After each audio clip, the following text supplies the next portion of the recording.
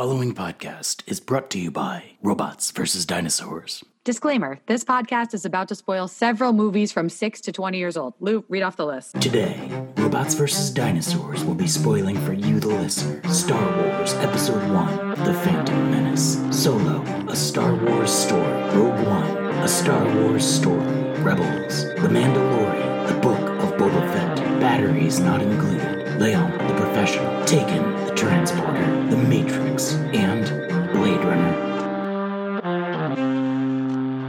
Hello and welcome to Robots vs. Dinosaurs, the podcast where we watch a movie or a limited Disney Plus Star Wars series and then try to determine which one is cooler. Robots, dinosaurs, or a secret underwater Inquisitor base. I'm your host, Louis G, and with me as always, whenever I am reviewing Obi-Wan, is my co-host, Jason Carubia. Welcome back to the show, Jason. Louis G, I'm so happy to be here. I am prepped for this episode. I've got my Star Wars underwear on, and they are Darth Vader, so Vader is in my pants, and I'm ready to go. Was that actual preparation, or are Star Wars underwear the only kind of underwear you own? It's a whole entire closet full of Star Wars clothing. You know, I probably like one of the few that own both a matching pair of Star Wars socks and underwear. No judgments. I'm actually kind of jealous of your wardrobe. So why don't you tell the listeners what we're going to be talking about today, since you've hinted that it's Star Wars something. Something Star Wars. I heard things. This is going to be episode 3 of Obi-Wan Kenobi. That's right. We are reviewing Obi-3 Kenobi today. It's once again directed by Deborah Chow, written by Joby Harold. Some new stars in this episode. We got Zach Braff, Indira Varma for you Game of Thrones fans. Also, Hayden Christensen gets a pretty big role in this one, and we haven't mentioned him so far. He's been in all 3 episodes, but Sung Kang. Yeah. Jason, are you familiar with Sung Kang? I'm not too familiar with him, but he's phenomenal. He's great. He is. He's the 5th brother in this. He's also in the Fast and the Furious franchise. Oh, is he? As a character named Han. And this is a little like joke throughout the Fast and Furious franchise. His character's name is literally Han, and then his last name is Seoul, like the capital of Korea, -OH. Han Seoul O. Oh my gosh. So it's incredibly appropriate that he was cast in the Star Wars show. He's also fantastic. You and I have both talked about how great the 5th brother is as a character and a menace and a villain.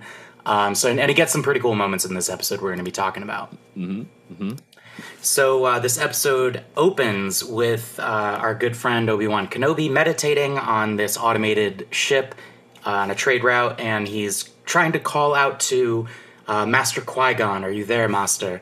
And that's intercut with this really cool Bacta tank sequence of Lord Vader getting all of his robotic limbs attached and everything. And I think that's the most... We've seen versions of that before. We've seen glimpses of Vader getting ready for his day, putting his suit on, his helmet slowly, rotating and attaching to his head and stuff like that. But I think this is the most in-depth or detailed sequence like this we've seen. Is that right? Yeah, we get to see underneath the armor. And previously it was him in his... meditation chamber in Empire Strikes Back, for example, or when they first put on his armor in end of episode 3. But we get to really get a close-up of how much machine is there versus how much of Anakin is there. And from what I see, it's a lot of Anakin is there, but it's like the machine is obtrusive. We get to see those shots of these like tentacle type pipes or tubes coming off of him, which some people say that's helping him breathe, giving oxygen into his chest. Very similar to the way looks like Neo coming out of the Matrix, being plugged into the Matrix there. And then you see parts of his armor and is that control box, that lit up control box that's usually on his chest, being inserted with a kind of a big spike needle deep into his body, into his skin. So he's very much, definitely must not be comfortable in any particular way. And that's totally on brand and on par with what we know about Inquisitors and what we're assuming about them, how they have this ongoing agony and pain that they use to hone their malice and the dark side. I like how Darth Vader has that same sound when his helmet comes on top of him from the end of episode 3, that kind of squeaky, kind of suddenly hermetic sealed sound, that sound. And that was a great moment, because it's definitely a throwback to episode 3 there. And it also has that, like, once the suit is complete, it has that, like, rising tone, like system online, which is so cool. And, like, just really it displays the fact that he's like half human, half machine. He's a full cyborg. Right. And like you said, it's showing the amount of agony and physical pain that he's constantly in, which he uses to remind himself of his rage and his hatred and tap into the dark side. We also see this really cool shot of his castle on Mustafar, which is, where he deliberately wanted his lair to be, so that he would have that close connection to the most painful moments in his life, when he lost Padme and also his brother, his mentor, Obi-Wan. And, it's just a daily reminder for him. Mustafar, you mean the Eye of Sauron? Yeah. Right, It's really cool. Yeah, it's iconic. It definitely looks like something out of Lord of the Rings, like it's a Mount Doom type scenario. I've heard people compare it to a pitchfork, a Sith pitchfork, which kind of tunes the Sith, the dark side. But I think here we get this, with this juxtaposition of Vader and Obi-Wan. We get this comparison of power and strength, and Obi-Wan is praying to essentially Qui-Gon Jinn. He says, "Master, give me strength," which is very similar to how someone would pray of a religious faith, to their deity. And he's asking for the Force, strength from those that are his friends, to give him strength. While Vader, in the juxtaposed scene, we actually see him getting strength from machines, from these robotics, these pieces of order, which is very much what the Sith are founded upon. This cold, harsh order. And ironically, right at the moment that we're seeing him, Obi-Wan is doing this meditation, and he's, very low tech or whatever, but he is inside of an automated machine that is on this transport route, this trade route, that's keeping him and Leia safe. Leia asks, like a little kid, "Are we there yet? Can't you make this thing go faster? Can't you use the Force on it?" And I love that this is a line that comes up a lot in Star Wars, especially when people are like asking or assuming that they, ways that the Force works. He's like, that's not how it works. Right. You can't just get out and push. No, it's like, but at the end of that little bit in the beginning, the last line that Obi-Wan says is, "He's coming, Master." Yeah. Now, the question that I have is who, number one, is that Vader, and coming where to do what? And what significance is that? So who else could he mean if not Vader? Right. That's my question. So if it is Vader he's referring to, is he talking about the final bringing of balance to the Force? Like this is the beginning of the end of this saga, and we don't really know, unless he's not talking to Obi-Wan. Maybe he's talking to someone else, or maybe he's referring about something else. But they're going somewhere, and there's going to be some type of, I don't know, conflict that's going to be resolved. That's what he's implying. Okay. We also see that Obi-Wan, who I love that this is also kind of a running thing throughout Star Wars, he doesn't love droids. He's kind to droids, and he treats them with dignity and respect. We see that he's repaired Lola for Leia. Yeah.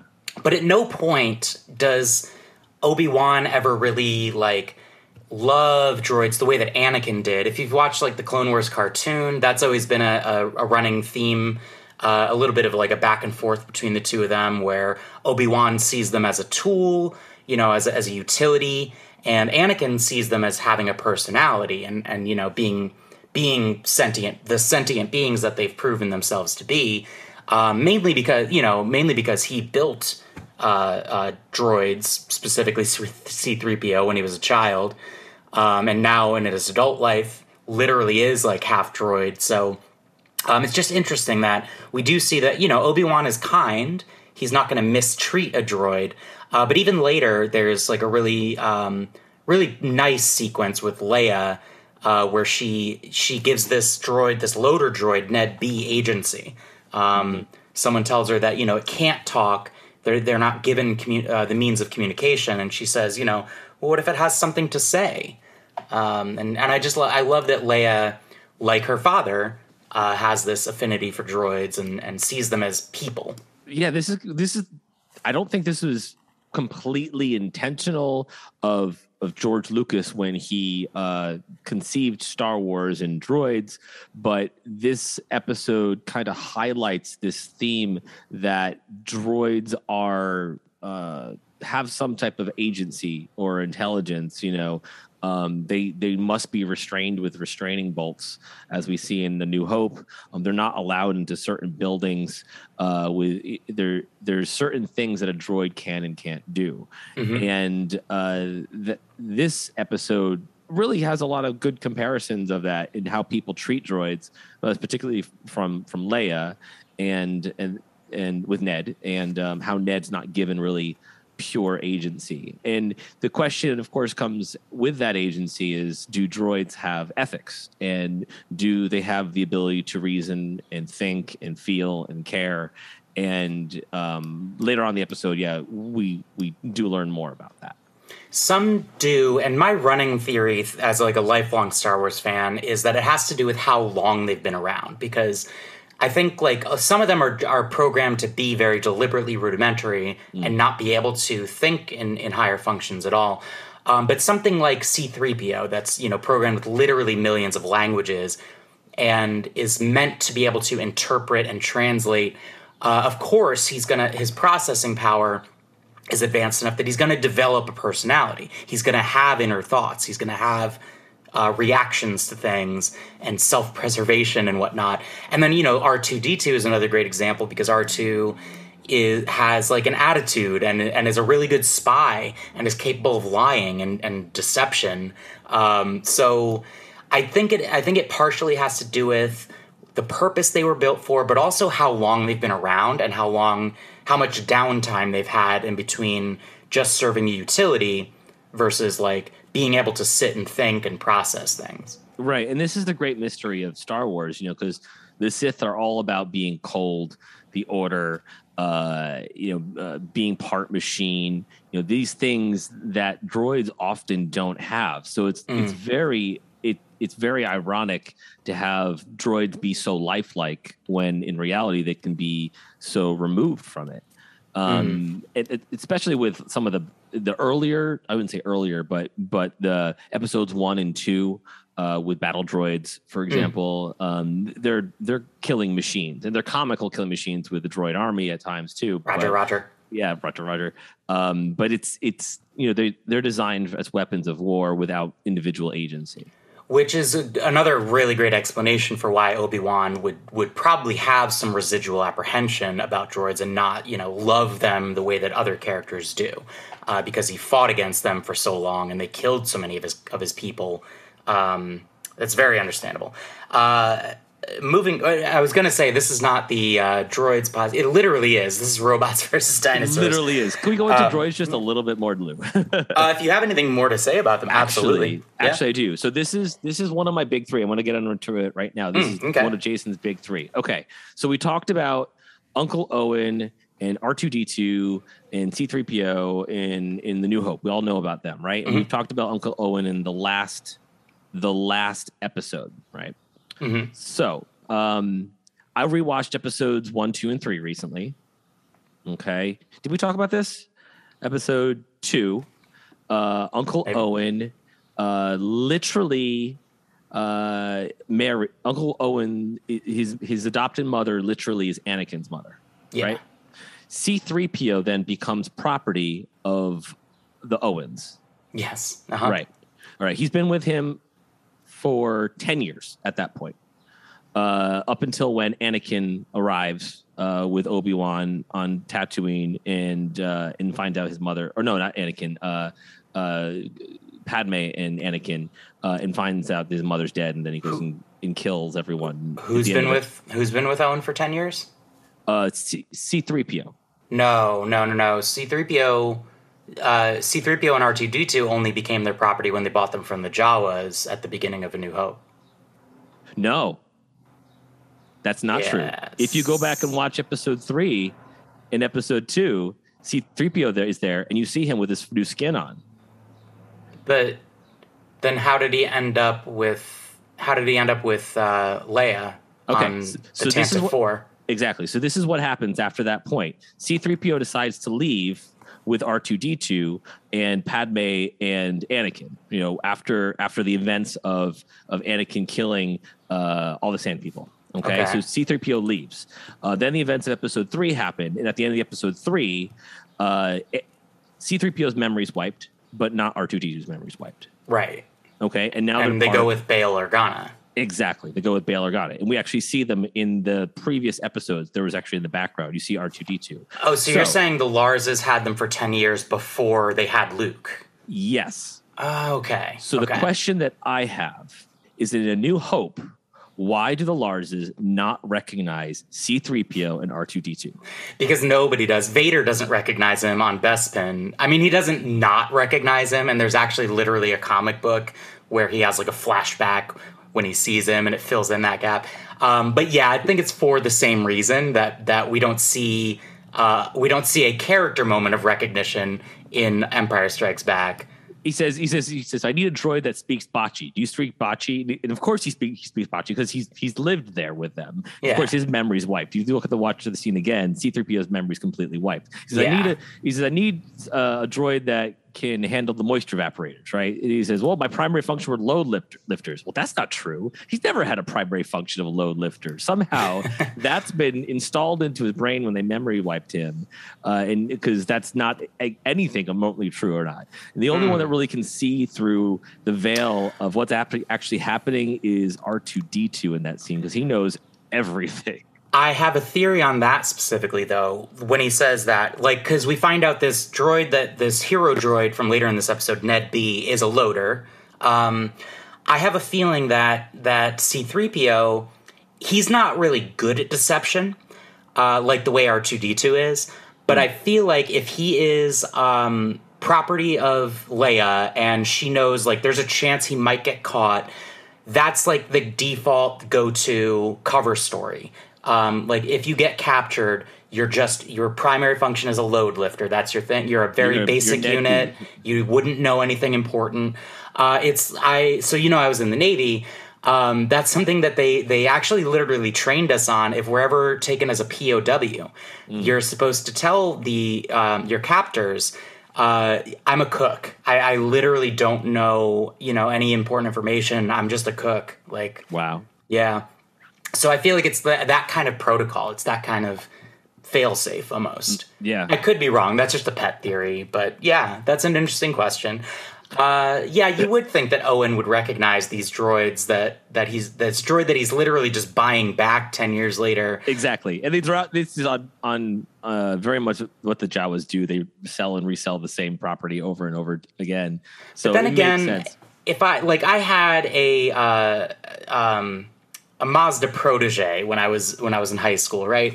If 10 years later, 15 years later, that same exact car that I drove in high school, somebody had repainted it and maybe done the upholstery, and then they were selling it back to me, I might be like, oh yeah, I used to have a Mazda Protege. It was a different color. I don't know if I would recognize this is my exact car, you know? protocol droids, are they called different things? Is C-3PO a unique name, or are there other C-3POs? I think it's a unique name. Yeah, that's the thing. His name has always been C-3PO, and he's always had that voice, and he's always had that personality, which is the most distinct part of it. So how could you forget C-3PO, Owen? Well, listen, there's a lot that I love in this show so far. There's a lot that I love in this episode, but and you know what? There's a lot that I love in Star Wars. And I have given Star Wars a lot of passes for things throughout my life. So we are going to definitely talk about a few things that happen in this episode. I think most of them are in my Lose Big 3 questions. Yeah. Okay. Where, right up front, I'll say I give this episode like an 8 out of 10. But the 2 points I could have given this a 10 out of 10 if it weren't for like really, really glaring issues that I have with the logistics. But we'll get into that. There is another quick scene where before we get to Mapuzo, the mining settlement, where Third Sister reports to Vader about what happened to the Grand Inquisitor, and he's like, "Don't worry about that. Who cares about the Grand Inquisitor?" And promises that if she does this mission successfully, he's going to make her the Grand Inquisitor. Mm-hmm. Later, she visits this very, very cool underwater Inquisitor base. And I don't know if you noticed this detail, but like as she's walking in, there are Padawan helmets, like training helmets and lightsabers on a shelf, which is really grim. That trophy type thing that Kylo Ren was doing. Or Grievous, or General Grievous. Yeah, exactly. Just collecting these items, these mementos almost. Mm-hmm. And she's getting dressed down by the fifth brother and fourth sister. The fifth brother uses a really cool like force trick on her. Did you clock this? They did a close-up camera shot after he does like the force thing to make her like face down, almost like she's bowing to him. When he releases her, she stands up and kind of like touches her belt, kind of in the same place that she stabbed the Grand Inquisitor. No, I didn't catch that. Yeah, she gets a couple of really interesting aside moments in this episode that are making me question her motives, and making me question what is her big plan and what is she keeping close to the vest. But this is something where I was like, was this just like a reminder to her of what she just did to her boss? Or is it maybe like we talked about previously, the Inquisitors always get injured or maimed by Vader in their training? Is that an injury that she has and like that reminded her of the pain or something? I don't know. If you go back and watch it, you'll notice they do a camera, like a quick shot of her touching this like part of her belt. Right. Right after he releases her. Yeah, you might be right about that. The kind of self-flagellation that some type of religious orders do. The pain. If we're going to go into Moon Knight, remember he put shards of glass in his shoes. Ethan Hawke did. Ethan Hawke's character, but it's a very common thing with some very, very, very extreme religious orders. This death cult of the Sith might be doing as well. And fifth brother, they do the typical villain thing where they can't be on the same page and they can't be unified and they're arguing over who gets the credit. And fifth brother insists like he's the one who's next in line to become the Grand Inquisitor, not her.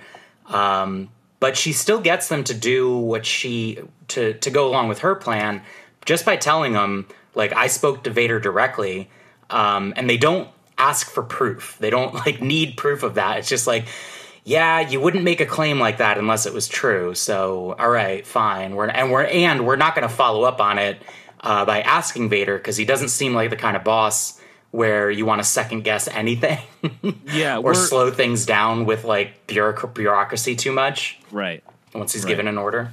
Right, and we're jumping a little bit ahead to the second instance of seeing the Inquisitors, but the first one where we get to actually see the conversation with Vader is really, really cool. Earlier, where Fifth Sister actually gets to talk to Vader, and the most brilliant thing that they've done, listening to the voice, which is James Earl Jones's voice, and what we can assume is Anakin's voice as well.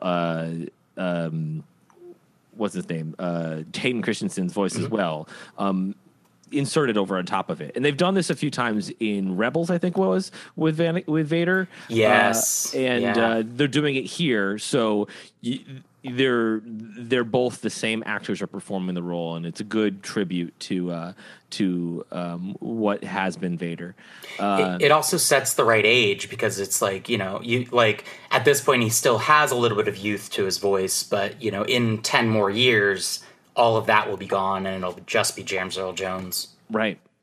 And there's a really interesting lines that Vader has. He says things. He says, "I've been watching you, Third Sister. I know what it is you seek. Prove yourself, and the position of Grand Inquisitor is yours.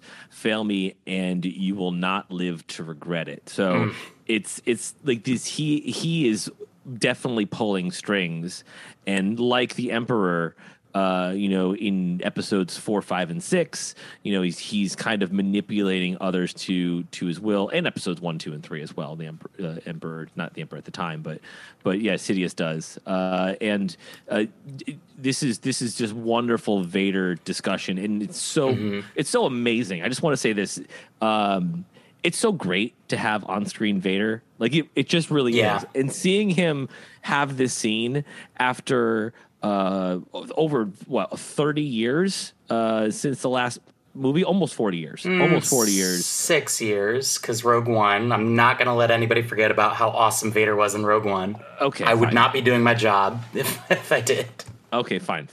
Okay, Rogue One Vader can count. Fine. Okay, but like just seeing a character fully flushed out on screen, performing this role is amazing, and we just want more and more and more. We do get that later on in the episode, and so we have to really thank the producers and Deborah Chow for putting this together for us. Absolutely, the presentation of Vader in this episode was 10 out of 10. And it is spot on. Like the words that he's saying. Yeah, the writing, the cadence, the way he's talking, the way he's ordering people around. This is Vader. And like, good job here. Great job. I couldn't have done it better. And I don't think anyone is questioning whether this is an authentic Star Wars character right now. People were like, well, they're going to do a phoned in Vader. It's not going to be good. No. This is Vader. This is definitely Darth Vader. Yeah, that's something they nailed.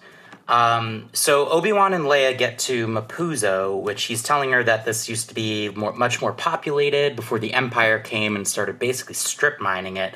And I looked into this a little bit, because what they're mining on this settlement is Vintrium. Yeah. Which in the Star Wars universe is used to make turbo lasers. It's used in the process of firing turbo lasers, which is why later when Vader encounters Obi-Wan and wants to burn him, he knocks over a container of Vintrium, and it's easily flammable. So I just thought that was a really cool touch and a really cool detail. Yeah, they're drawing on a lot of details. I'm assuming from the expanded universe that used to be canon but now are not canon. They call them legends in the Star Wars legends and stuff. So there's a lot there that they can draw from the old novels and old comic books and old video games, even, because this episode, Vintrium specifically from a tabletop role-playing game. Oh wow, yeah. From the 90s tabletop role-playing game. That's great. And so yeah, this planet has, in no way does it look like New Mexico at all. Absolutely no way. Nah, I'm saying not at all. I don't know why you would ever. No, those aren't cactus there. No. But we get a good glimpse of Obi-Wan having either a vision or some type of psychic event where he sees Vader not Vader, but Anakin in brown robes far off into the distance on a hill and kind of watching them. And we're not sure if this is real or not. We're not sure if this is all in Obi-Wan's head or if this is something similar to what Kylo Ren was doing in episode 7. Or what Luke was doing in episode 8. Or what Luke was doing in episode 8. That's right. This kind of bilocation, if you will, of being in someone's mind and in their location. And so we have this event, and then of course Anakin disappears, and it must have been his imagination. And Obi-Wan goes back to helping Leia find the location of where the Jedis are supposedly having this underground railroad train, where they're going to be safe. Mm-hmm. So that they're supposed to meet this contact that what's his name, Haja, had set up for them, but they're not there, or they're late. And this truck pulls up, and this is one of my biggest problems. Leia just flags down this truck, and she's like, he looks friendly. What gives you that impression that he looked? You were just kidnapped days ago by strangers. I have actually a theory on this, okay? And this has to do with Leia, and the more I see it, Leia and the Force. This is pretty out there, okay? So forgive me. All right. We've already established that Leia is a great judge of people. Yeah. She's very observant, not only in people, but the way social structures are, the way she interacts with them. And it's possible that she could also be clairvoyant because of the Force. We know that Force-sensitive individuals, whether it's Vader or Anakin, or whether it's Obi-Wan or Luke, they have some type of method of clairvoyance where they can understand people's motives. They can kind of read into their minds. We've seen this before many times. Yeah. So I think as soon as that truck approaches, Leia sizes up Zach Braff's character, Freck, and can see right through him. On top of that, I think she has the ability to perform some type of Jedi mind trickery. She can actually manipulate people around her that are, are lesser minds, if you will, that can be easily influenced. So I think this whole entire situation kind of makes sense with me in Leia just using her powers to get what she needs, her powers of persuasion. Mm-hmm. Because you see immediately, like, her tone changes, and she's like thanks, Freck, trying to kind of give that impression that these aren't the droids you're looking for. Everything's okay here. We're just normal people traveling, and then she probably saw the painted Imperial symbol on the back of the trailer, right? And knew immediately that in order to survive, that they're going to have to play on the good side of the Empire from here on. I mean, maybe. And that's why she has that said, absolutely, we love the Empire. This is her trying to just feeding that beast in Freck and knowing that it's going to get him to disarm himself. Yeah, I'll give you. I'll meet you 30% of the way on what you just said, because this is. I have such a huge problem with a lot of this. They don't wait even 5 minutes for their contact to show up. They immediately just go, and Obi-Wan lets her run towards this truck and get in with this complete stranger. And then even when they see the flag, the MAGA flag on the back of this truck, they're like, oh no, this is totally, this is a situation we can easily get out of, no problem. And then when Freck stops and picks up some stormtroopers, my goodness, if you're a stormtrooper and the call is out that you're looking for this Jedi and everything is, going crazy now because they think that he's here on this planet, you would have a photo of him. You'd have a hologram picture of him or something. And if he's sitting right in front of you, you're going to be like, yeah, that looks like the guy we're looking for.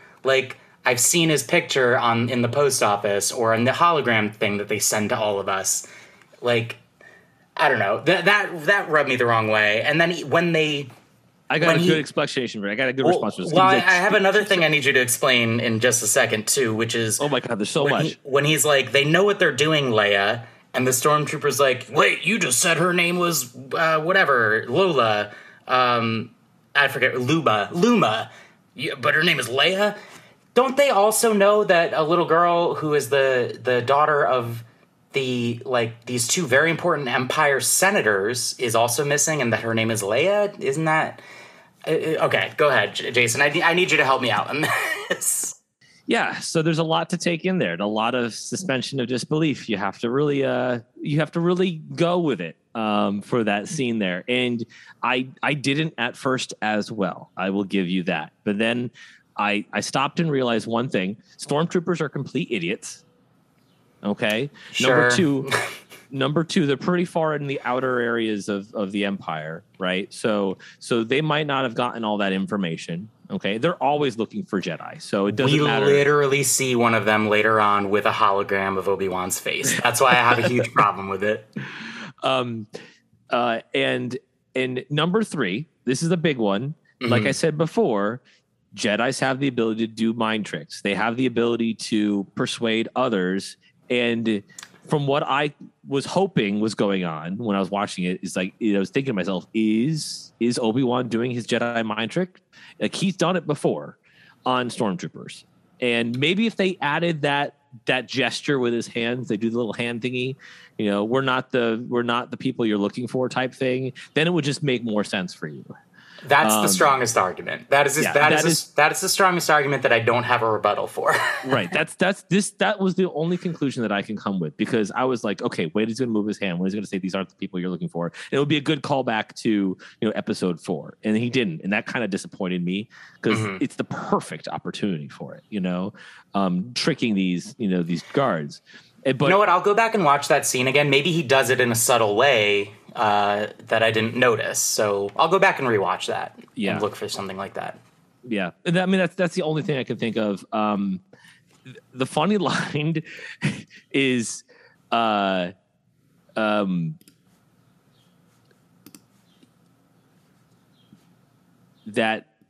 what was going to say that the stormtroopers are always looking for Jedi. That's what they said that they're always doing.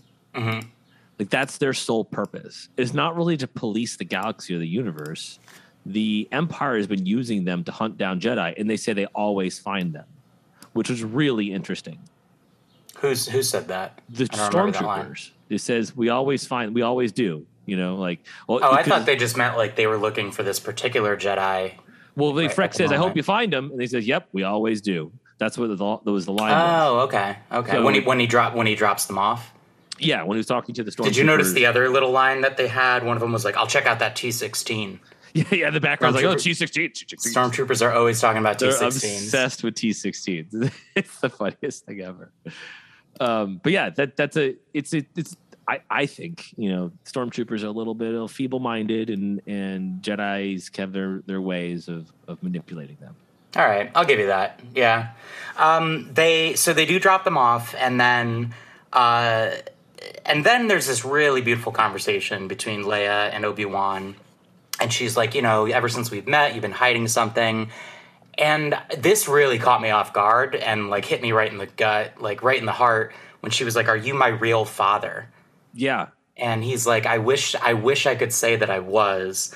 And then he tells her a little bit about how, Jedi are taken when they're very young, and he only has glimpses of his mother's shawl, his father's hand. He thinks he may have had a baby brother. And they, I think it's a really beautiful. From what I understand and from what I've heard and read, it might actually be an older brother. Okay. He says you think he had a brother. He doesn't say baby brother, but it actually is supposedly an older brother. Well, he says, "I remember a baby." He says, like, "I remember a baby, like my mother's shawl, my father's hand." I think he says as a baby. Oh, I remember as a baby, my mother's shawl, my father's hand. Maybe we'll definitely talk about that more when we get to Lose Big 3. What were you going to say though? And this is like the second really beautiful like discussion that Leia and Obi-Wan have this episode. This particular conversation, is this Leia's clairvoyance coming through? Because she can tell immediately that he's been lying to her. Like, she is very perceptive of everything. The way that he's worked, the way that he said the name, called her Leia, the way he changed his demeanor, the way he was talking, he could absolutely tell she could absolutely tell that he was lying.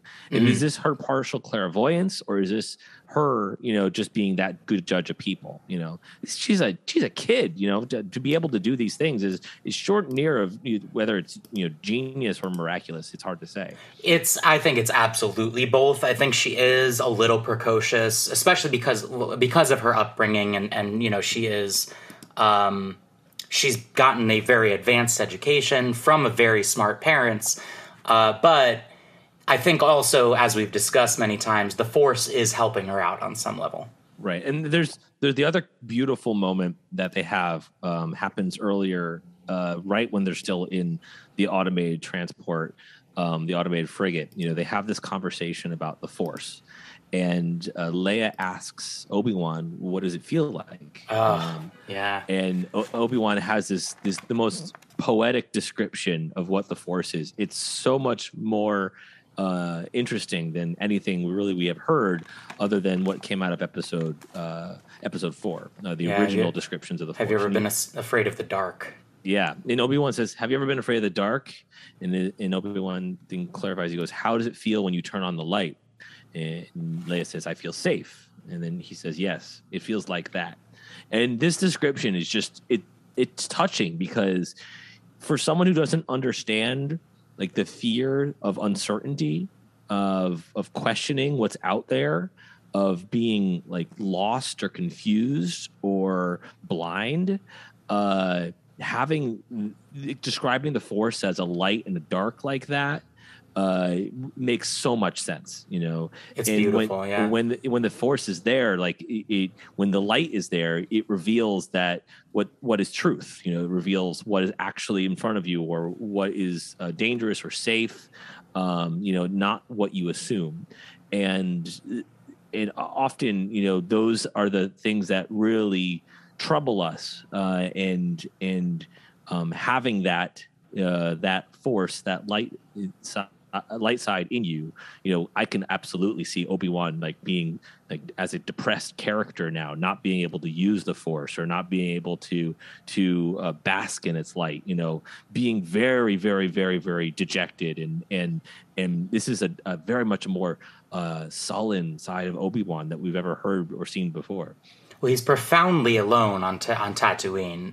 He's severed himself from the Force. He can't even have a relationship with Owen and Beru and Luke. He can only watch them from a distance. And like later, that's part of his journey, is realizing that he's like, as long as he has the Force, he's never alone. Haja tells him in the previous episode, "You're not alone, Obi-Wan." It's like the last thing he says to him. And later in this episode, he finds out that there are other Jedi out there, like Quinlan Vos. And there's this whole underground resistance ferrying children to safety. So yeah, it is a beautiful description, and I'm like, it's a new way of thinking about the Force that I've never heard described before, and I really liked that a lot. That was great writing. Mm-hmm. Mm-hmm. Yep. So they get to this checkpoint, and this is where we find out that Freck has been suspicious of them the whole time. And he gets out and he's like, "Hey, I got a couple of strangers back there. You might want to check them out." This probe droid shows up and scans his face, which, yeah, of course, that gives him away. A little shootout happens. He knocks Freck out, doesn't kill him, but he does kill the troopers, one in particular, in the most awesome way. He shoots him and he falls on that laser fence and gets bisected. Oh my gosh, yeah. The very much a Darth Maul death right there. He gets bisected by these lasers, and he shoots one of the stormtroopers from the hip. Yeah, very much like a gunslinger while he was holding Leia hostage. That's really impressive to me. I read some take somewhere on a message board or something where someone was like, "Why is Obi-Wan such a bad shot with a blaster?" And then like somebody else replied to it about like going into this whole thing about how, he barely used blasters ever. He would use his lightsaber all the time. I don't understand that criticism at all. Like, for him he killed like I think 3 or 4 stormtroopers. Yeah, he takes them out. Like one of which, like you said, was Jason Bourne type aggression. Jason Bourne type hand-to-hand combat. and one of which was holding Leia hostage, and he would not have taken that shot if he wasn't 1,000% certain. Mm-hmm. So yeah, I'm really impressed with him in this scene. But then the same size of the same number of stormtroopers roll up in a truck, and all of a sudden he's like, oh, well, this is it. This is the end of the line for us. I guess we're caught. Right before that, though. This is Lose Big 3 number 2, right? This is, you know what? This is a Lose Big 3 question. I'm going to save it. I think you know what I'm going to ask. So just teaser for Lose Big 3 later. But yeah, okay, this truck pulls up. They get through the fence. Instead of going around it, it didn't look like it would be that hard for them to go around it. But anyway, this other truck pulls up, and there's an officer on this truck, and she shoots all of the other stormtroopers, which is awesome. And we find out that this is Ilaria Sand from Game of Thrones. Oh my God! Yep. Indira Varma is the actor's name. She's really good. I think she's also in another show called Rome that I've never seen, but it's people love it. Mm-hmm. And yeah, she's really cool. I think her character's name in this is Tala. Yeah, sure. They don't really mention her names much. I think they say it one or two times. She tells them that there is a pilot that they're going to meet and is going to get them off world, but they have to go into this camp where like people live. Mm-hmm. And so they get there, and that's where they meet one of my new favorite characters in Star Wars, Ned B, the loader, the droid maintenance loader. And we kind of talked about this conversation already. Leia tries to talk to it, and Ilaria Sand, Tala says, he's not programmed. He doesn't have speech. They're not allowed to talk, or they just don't have the ability. And she says, what if he has something to say? And then this is if you bought like a Tala action figure that says one line, it would be this: actions speak louder than words. Absolutely. And that's the line that, makes us think, well, then this droid might have some type of ethical agency. They might have some type of, of consideration or kindness or feeling for others in compassion. Because the actions of it very much go against standard protocol or standard, cold droid function. Like the fact that he's holding a hammer behind his back when the stormtroopers come, and it looks like he's gonna use it if he needs to. Totally. Yeah. I was really worried about Ned B at a couple points in this episode, and this was definitely one of them. I thought he was going to get himself killed taking a couple stormtroopers down, but he doesn't. He helps. He helps Tala and Obi-Wan and Leia go into this storage unit where Tala talks about the path, and that there are things like this all over the systems. And they're creating this network. This is clearly like the early vestiges of the rebellion, and that it all leads to Jabiim, which is where they smuggle younglings and get them to safety on this place called Jabiim, which is probably where the next episode or a couple of episodes are going to be. We're going to get there, yeah. In particular, Obi-Wan sees some markings on the wall and surmises that Quinlan Vos was here.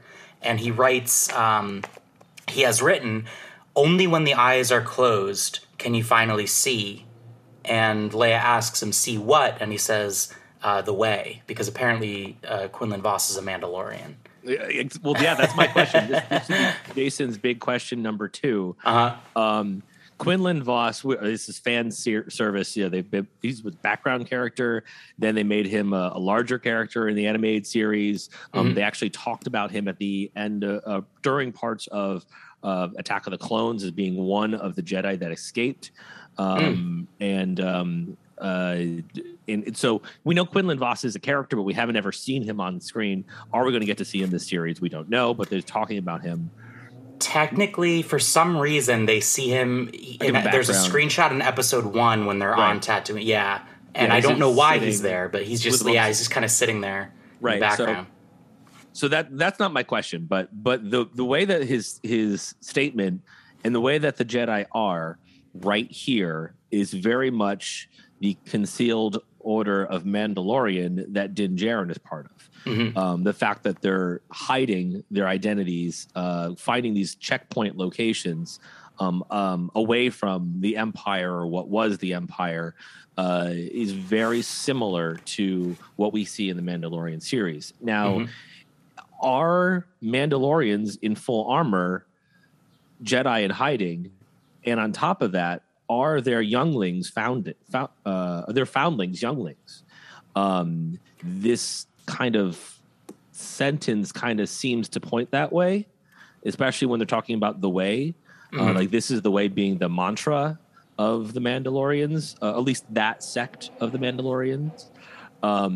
So what are your thoughts? Do you think that Voss is a Mandalorian, or do you think that more Jedi after these series of events and after the events of 4, 5, and 6 become Mandalorian? I do not think Voss is a Mandalorian. I think it'd be cool if like we see that that's where he ends up, like he becomes a Mandalorian the way that Din Djarin did. But the Mandalorians their history, as far as I know, is as old as the Jedi. So it's not like one became the other or anything like that. They're just like they have their own kind of cult philosophy. But I feel like they've been around as long as the Jedi and the Sith have. Yeah, I didn't know if the cultures kind of merged into one. No, I don't. The Jedi adopted the Mandalorian mantra because the Beskar would protect them. No, because I mean, the history of the Darksaber, right? Like Right. that was a Mandalorian that was unique in that he, I think, was the first, if not the only Mandalorian to become a Jedi. And he created the Darksaber. What was his name? Something Vizsla. And so yeah, I don't think one became the other or anything like that. But Quinlan Voss is a very, very interesting character for a lot of the reasons you said. He has studied both the light side and the dark side. He rolled around with Asajj Ventress for a while on a mission that he was sent on by the Jedi to try to assassinate Count Dooku. He is a very he is the way I think of Quinlan Voss is the way I think of most like 80s and 90s action movie heroes when they're like, it's not until the police chief demands their badge and their gun that finally they don't have to do things by the book anymore, and now they can really get the job done.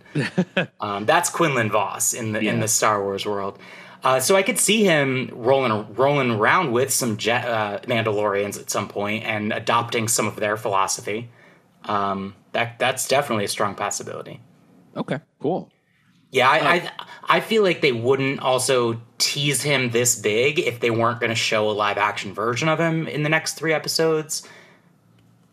Now, the question then arises, as I said before, aside from Quinlan Voss, what other Jedi then survived? Kanan Jarrus. Yep. Yeah, Kanan Jarrus. Well, we know Ahsoka, of course, but again, I don't think Obi-Wan can find out that Ahsoka's still alive. After rewatching episode 3, Bail Organa has the best response to Order 66. He says that his job was to intercept a few Jedi before they walked into the catastrophe. So he, out of anyone, would probably know who else is out there. I wouldn't be surprised if we see another scene with him talking about that. That would be cool. All right. So then they are... Yeah, the Empire shows up. Obi-Wan gets queasy all of a sudden, and I think he's feeling the presence of Vader. He knows that he's there, so he tells Tala to take Leia, make sure she's safe. He makes her promise him that she'll get her to safety, and he kind of looks and sees Vader. Vader is doing everything he can. He knows that Obi-Wan is here. He can also feel his presence, and he's doing what he can to draw him out, just torturing and killing these villagers even not just the men, but the women and the children. And it's a very, very Vader thing to do, and it's gut wrenching. This is like a huge villain moment. It's very effective. This particular moment kind of branches the series away from being family centered and children appropriate. Seeing this much carnage and death here, and because Vader is such a cultural icon, seeing a moment like this really reminds us how he is the biggest bad guy that we have culturally. Like he is the most villainous character that is with us. He does. It's so cold how he does it, how he just brutally murders people in the street, and it's something I can see that they might have put some type of warning or description prior to it, because this was made before events involving gun violence and things like that. Right. But we live with gun violence now all the time, and it's very sad that a lot of this is now just normalized. I was gonna say, not to like argue with you, but like it's not like there's ever a time where this was made before gun violence. No, you're right. You're absolutely correct. Yeah, but it's like it's. I can see how difficult it would be to watch this. Yeah, just be a victim of recent mass shootings, for example. It's just disturbing. It is very effective storytelling, though, I have to say, because he's doing this for no reason other than to get Obi-Wan to come and try to stop him so he can have a one-on-one battle with him. And it arguably it does work, because Obi-Wan comes out of hiding, leads him to this quarry, draws him out to this quarry, and they confront one another. And this is where he, pulls before that, they have like a little bit of a battle. Vader is just easily beating Obi-Wan with one hand. Yeah. Like, Obi-Wan's putting everything he's got into this battle, and Vader is just barely even trying and just knocking him down with his superior power and sword fighting skill. Right. The theme of light and dark comes into play here, because this quarry is pitch black and Obi-Wan has to rely on the glow of his lightsaber to really see what's going on. And he can't see, 20 feet in front of him because it's so dark out. We do see glimpses of Vader's electronics on his stomach eventually. And of course that red glow of the lightsaber appears suddenly, and they start to battle. And Vader probably has an advantage because he's probably got like night vision or something in his suit. He probably doesn't need light to see, Again, and the Force, the reliance on light and the Force is that parallel. That Obi-Wan is relying heavily on what he believes will help him, and that's not unfortunately the case here. And Obi-Wan, you can just see how in this fighting style, how great he was before against those stormtroopers. He's nothing against Vader here. Vader just very easily overpowers him with one hand, and Vader is holding back, which shows you, even like if he really wanted to, this fight would be over in seconds. But he's actually holding back because he doesn't want to kill him. He wants him alive. He wants to break him, and he wants to torture him. We'll question and that's exactly what he does. So in the course of the battle, Obi-Wan Vader strikes on fire some of the mind, what is it called? Ventrium. Mind Ventrium, and ignites it, drags Obi-Wan through it, and in a scene paralleling what happened in Episode 3 when he becomes burnt and disfigured, Obi-Wan does something similar, and he of course doesn't burn as much. He comes out of it eventually. You can see he's definitely hurt really bad, but he does not look like Vader, of course, with Episode 3 being thrown into the lava, like being burned alive by lava. It's disturbing how Vader just wants to torture Obi-Wan. To what means, to what ends, for what reason does he want Obi-Wan to suffer so much, other than thinking maybe he caused the death of Padme or causing everything, all the events. Now, if that was the case, he should just end it and cause him to die, but he doesn't. Does he want to bring him over to the dark side, very similar to the way the Emperor and Vader wanted to bring Luke over in Jedi. Yes. Because again, their entire philosophy is to garner followers, to bring, more people to dote upon them in their pecking order. Yes, I think he wants to break him physically by burning him and maiming him and then capture him. And I think the next step would be to break him mentally and turn him into an Inquisitor or a Sith apprentice. Mm-hmm. Yeah, and again, so for all of the like, this is awesome, and I've been praising a lot of the writing and presentation of Vader. This is where I start to have a few problems with this episode. Same. Because he levitates him using the Force in the first place to get him to drop his saber and like drag him across the flames. But then Tala shows up, kills a stormtrooper, shoots an explodey thing to light the Ventrium on fire again. And all of a sudden, like, this slow-moving Ned B. loader can just come and pick up Obi-Wan and slowly walk away from him. Vader could just, A, walk through this fire. Yes, he could. B, levitate himself over it if he wants. Like, yes, he could. Or just walk around it. He could just go, it's not that wide. He could just go around it. He could force choke them from afar. Yeah, he could use the Force to break a Ned B. He could just crush him like a soda can. Crush him like a soda can. Yeah.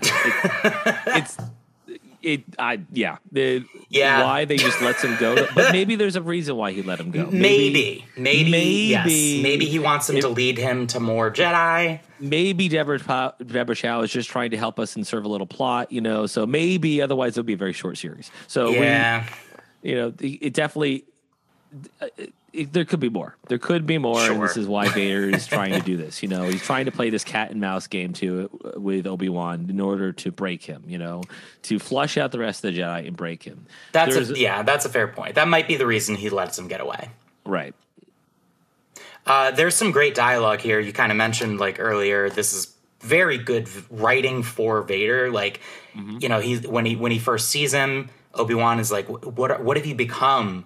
And he says, "I am what you made me." Right. And when they start fighting, he's like, "The years have made you weak."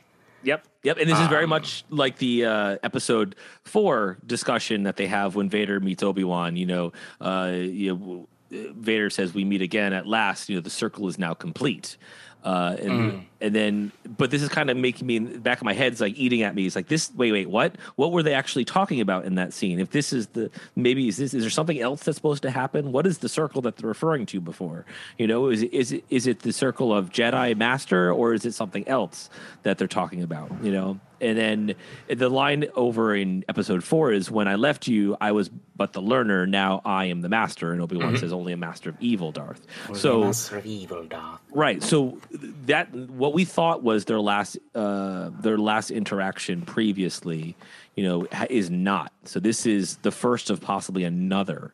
And what the heck are they referring to now in episode 4, unless they're going to backpedal and retcon original Star Wars? No, I've been thinking about that a lot. I don't think the dialogue necessarily contradicts that they met this time. Because it's like you said, he's like I was the student or whatever, and now I'm the master. Yeah, he says, the circle is complete. The circle is now complete.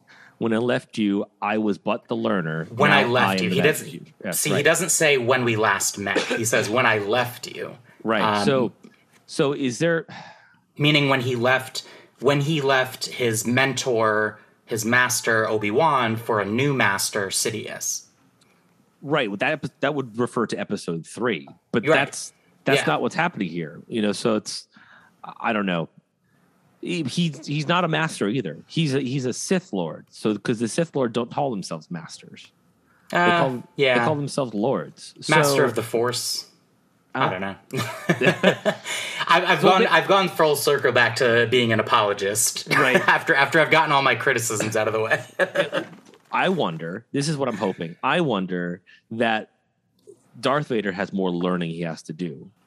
Sure. And there's more training he has to go through to learn the ways of the Sith and that's what he's doing in his Mount Doom up there. You know, he's hanging out, meditating in his chamber. You know, becoming more machine and divining the ways of the dark side.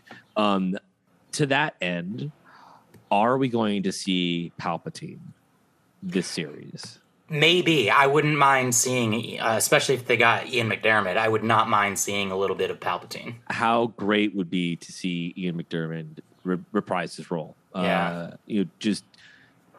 Oh man, it would be. I mean, having to see him in episode 8 was great.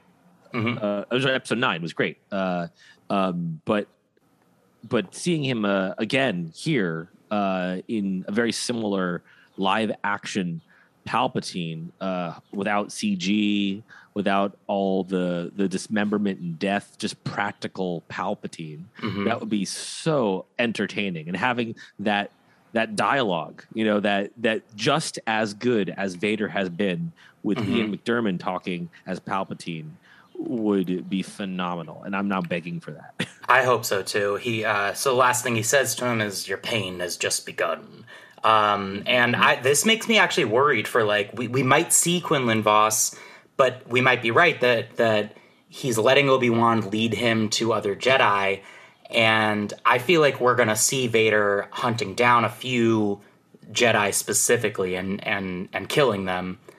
So I'm a little bit worried if we do see Quinlan Vos that we might see the end of him at the hands of Vader. There has to be some purpose to mentioning all these Jedi, you know, all these other Jedi that are out there, you know, especially since if Obi-Wan does encounter any other Jedi and knows that they're out there, he probably also has to see them die, because in episode 4, it's clear to me that Luke is the last hope. He's the last Jedi, right? Obi-Wan is convinced of that. Right. So, yeah. I don't know. Yeah, in Obi-Wan, does he know? I don't know the sequences of Rebels. Forgive me. Does he know that Ahsoka is alive? No. According to canon, she's in a parallel universe or something. She's not yet. That happens 5 and 6. That happens later in Rebels. That's a whole thing. Yeah, let's not get into the whole Ahsoka jump in the timeline thing. But there is literally like a certain amount of time in the timeline where she doesn't exist because Ezra Bridger pulled her out of the timeline and then deposited her back into it. And the whereabouts of Ezra Bridger are up in the air as well. We'll save that for the Ahsoka show. That is madness. We'll get there. We have to get, they do have a pretty awesome showdown, Ahsoka and Vader, which is when that happens. But again, when we cover Ahsoka in the future, we'll talk about that all then. The last point I want to make about Jedi and what Jedi could be out there is Yoda's line. At the end of episode 3, he has that line, "Until the time is right, disappear we will." Yeah. And so the question is this that time where the Jedi are going to come out and reveal themselves? Because obviously they don't do it in episode 4, 5, and 6. Right. And that's why it makes me worried that any named Jedi we might see, we're also going to see the death of them at the hands of Vader. Yeah. Because I think the point of this is Obi-Wan is going to have hope, but then Vader's going to take that hope away from him. It might be a scenario where the remaining Jedi end up destroying the remaining Inquisitors, and this is why we don't see either in episode 4, 5, and 6. That'd be cool, like an all-out battle of like the end of the last Jedi and the last Inquisitors, and all that's left is Obi-Wan and Vader, with Luke being the only New Hope to the light side. Only problem with that is Rebels is 5 years later, and there are definitely multiple Inquisitors in Rebels. So okay, never mind that. Speaking of Inquisitors, one last note I have for this episode is Fifth Sister is apparently able to teleport because Leia. So Leia is escaping and she's going down this tunnel, and what's her name? Fifth Sister goes in and Reva somehow figures out which wall they pushed aside to find their little hideout, and then starts chasing her down. And for one thing, I don't know how Tala got out of there without encountering Fifth Sister.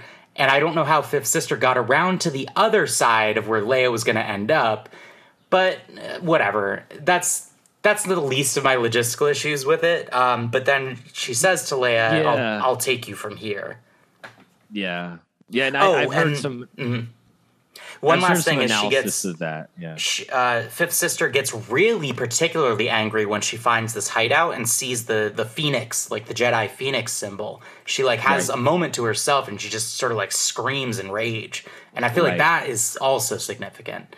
This is us just it's solidifying in our mind that she has some type of prior relationship with the Jedi that's caused this kind of bitterness and hatred in her, and she really scorns the Jedi. So it's like I think this is a few people's theories online, and I can see what they're saying.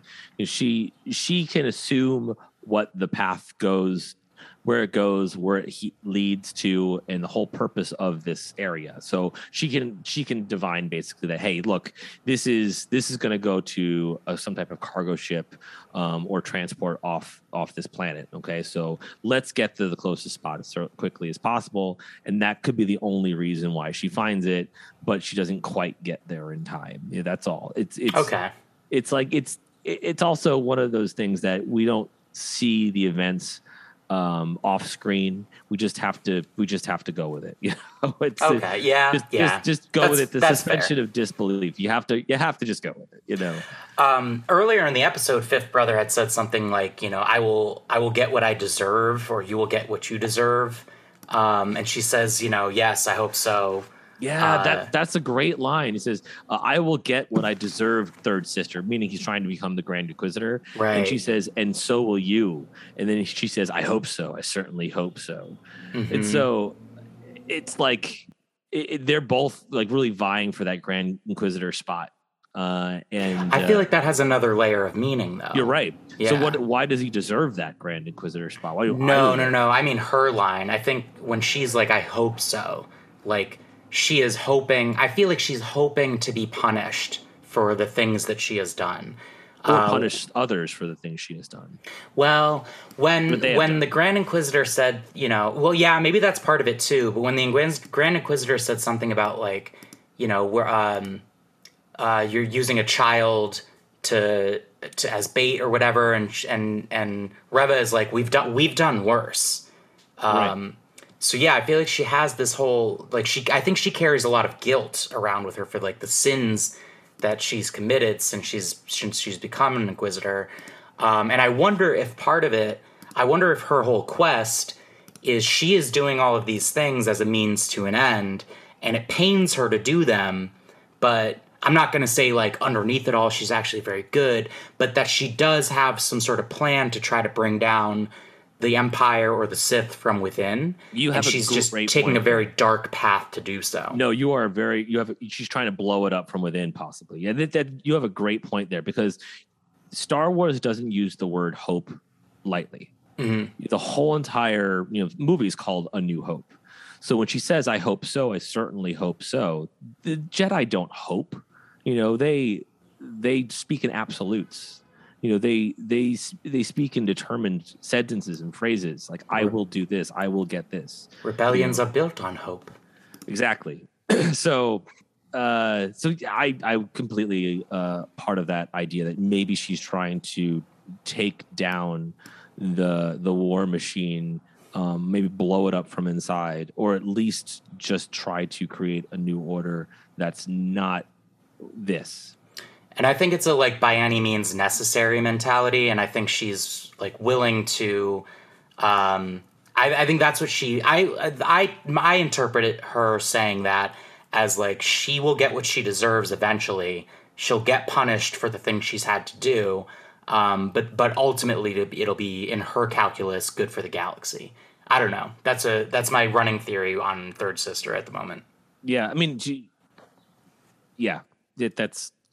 She's trying to, I don't know, maybe she's trying for a Palpatine type position. She's trying to control everything to bring on a new age, but she can see that Vader and what the Sith are doing now is really, really not the way.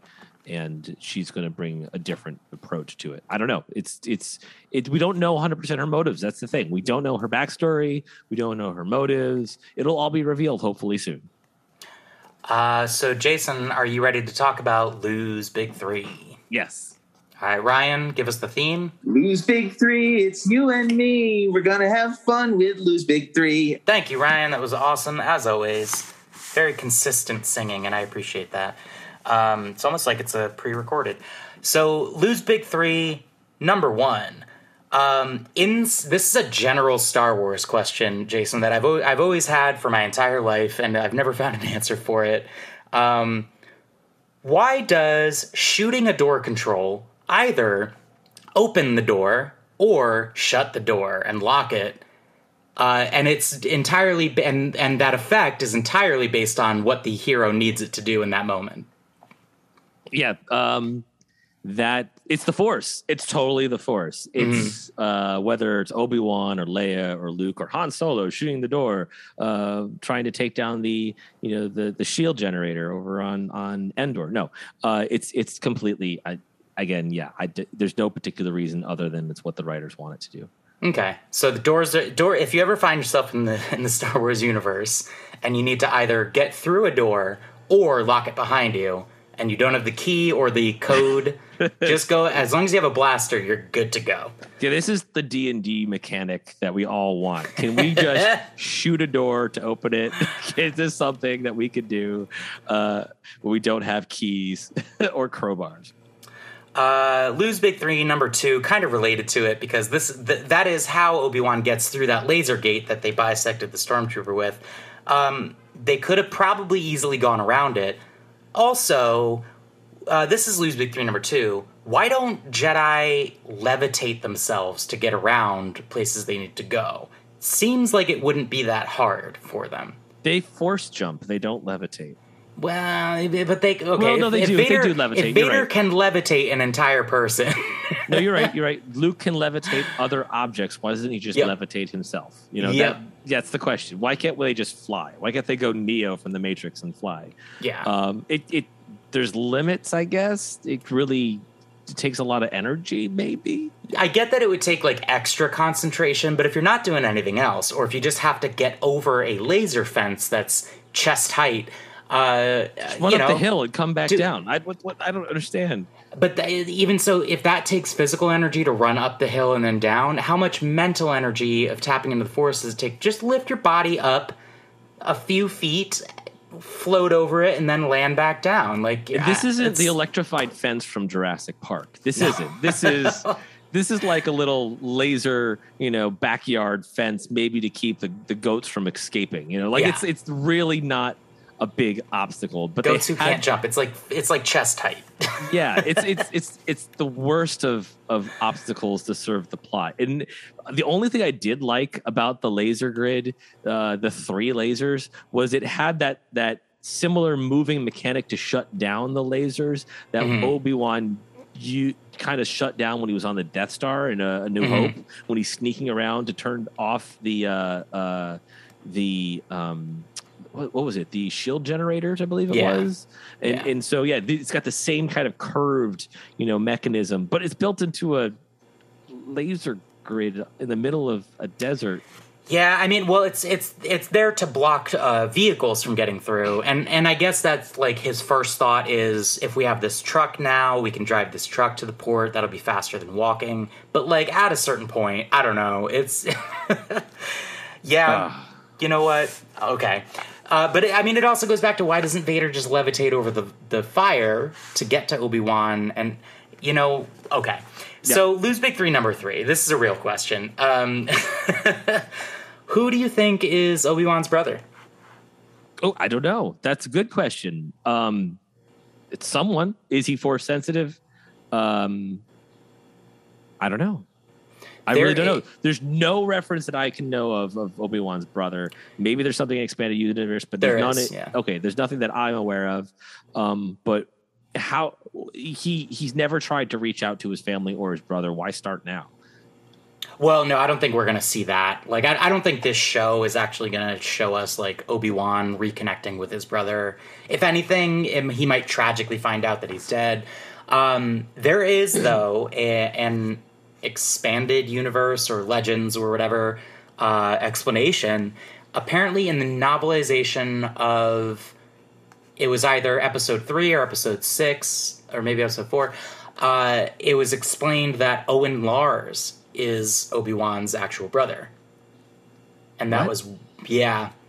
I think it's something that got...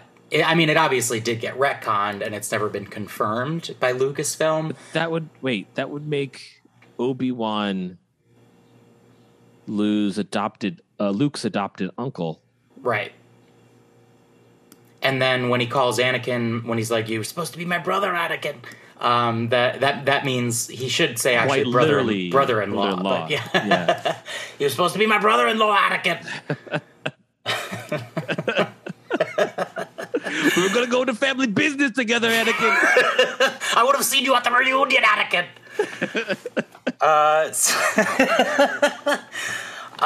Also, something that I thought of while you were talking about, like, the parallels between these episodes and the literal episodes of the movies. There's 6 episodes of this show, right? Episode 1, part 1, Obi-Wan's on Tatooine, right? Phantom Menace, episode 1, big thing on Tatooine.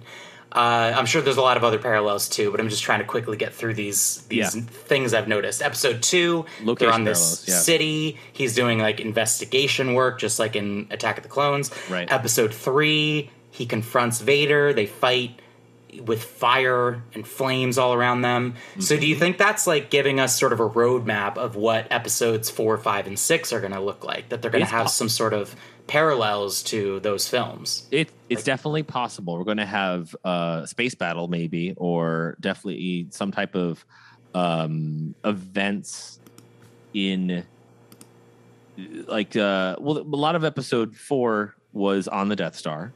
Mm-hmm. So it might be something similar to that. But again, a lot of episode 4 was in Mos Eisley. Mm-hmm. So we might see not them go to Tatooine, but we might see some type of, bar or club scenario, them meeting up with smugglers, like they met up with Han Solo, that type of thing. This series loves their bounty hunters, and again, True. I would not be surprised if we saw more bounty hunters and smugglers. I hope so. Jason, do you know what we forgot to do in our last episode? Oh, we forgot to talk about who we would replace between Whoopi Goldberg and Danny DeVito. Yes. All right. So in the show Obi-Wan Kenobi, if you and I had the keys to the Star Wars kingdom and we could recast any 2 characters on this show, who are we recasting, and how will it improve the show? Oh my gosh. Freck would be a good Danny DeVito. Yeah, he's like 90% of the way there already. Absolutely, and he would actually be an awesome Grand Inquisitor too. Oh my god!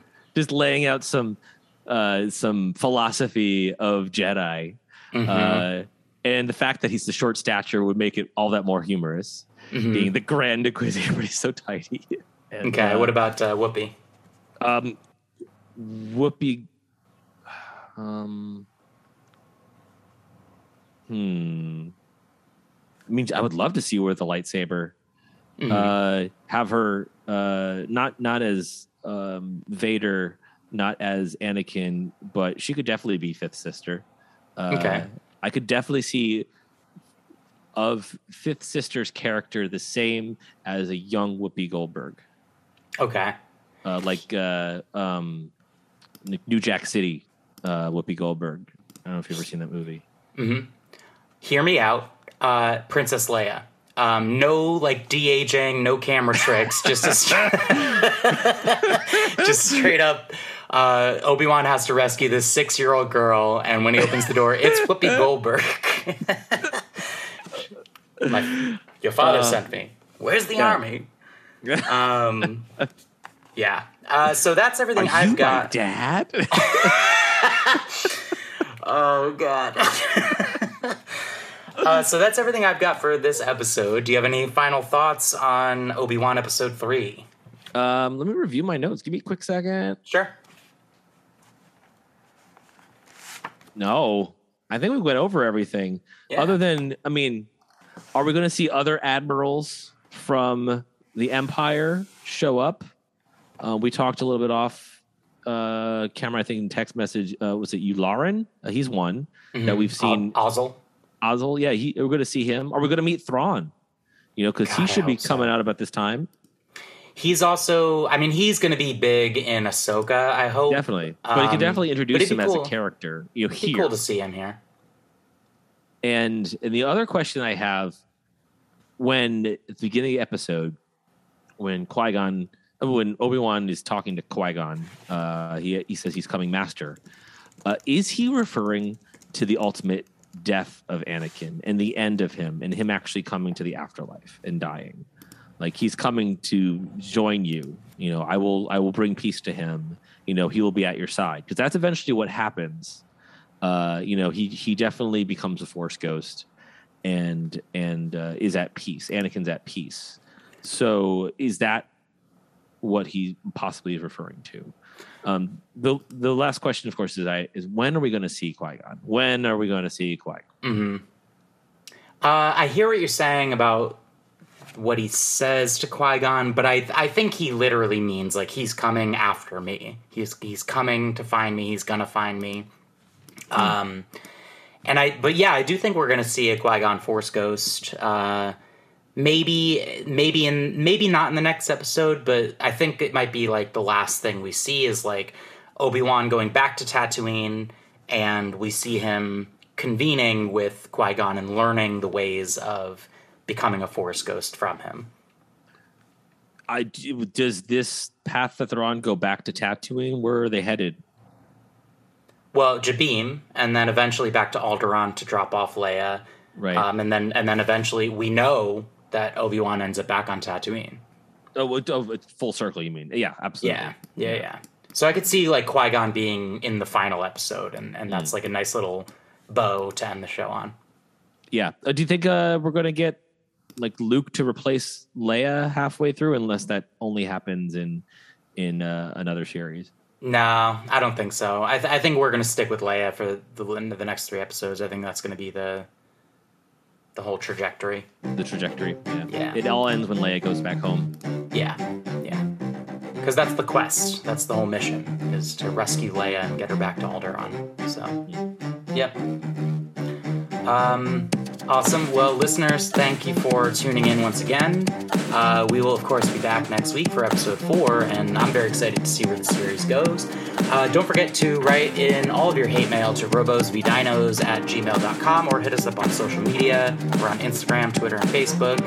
And, of course, you can give us a 5-star review and rate us or review us on whatever podcast app you're listening to. So thanks again. We'll see you next time. Thank you. Bye-bye. Rebellions are built on hope. I'm surprised that they didn't catch her. They should have just waited under the bridge. Your Jedi mind tricks don't work on Toydarian. Are you just asking for hate mail right now? You're supposed to be my brother-in-law, Anakin. We were going to go to family business together, Anakin.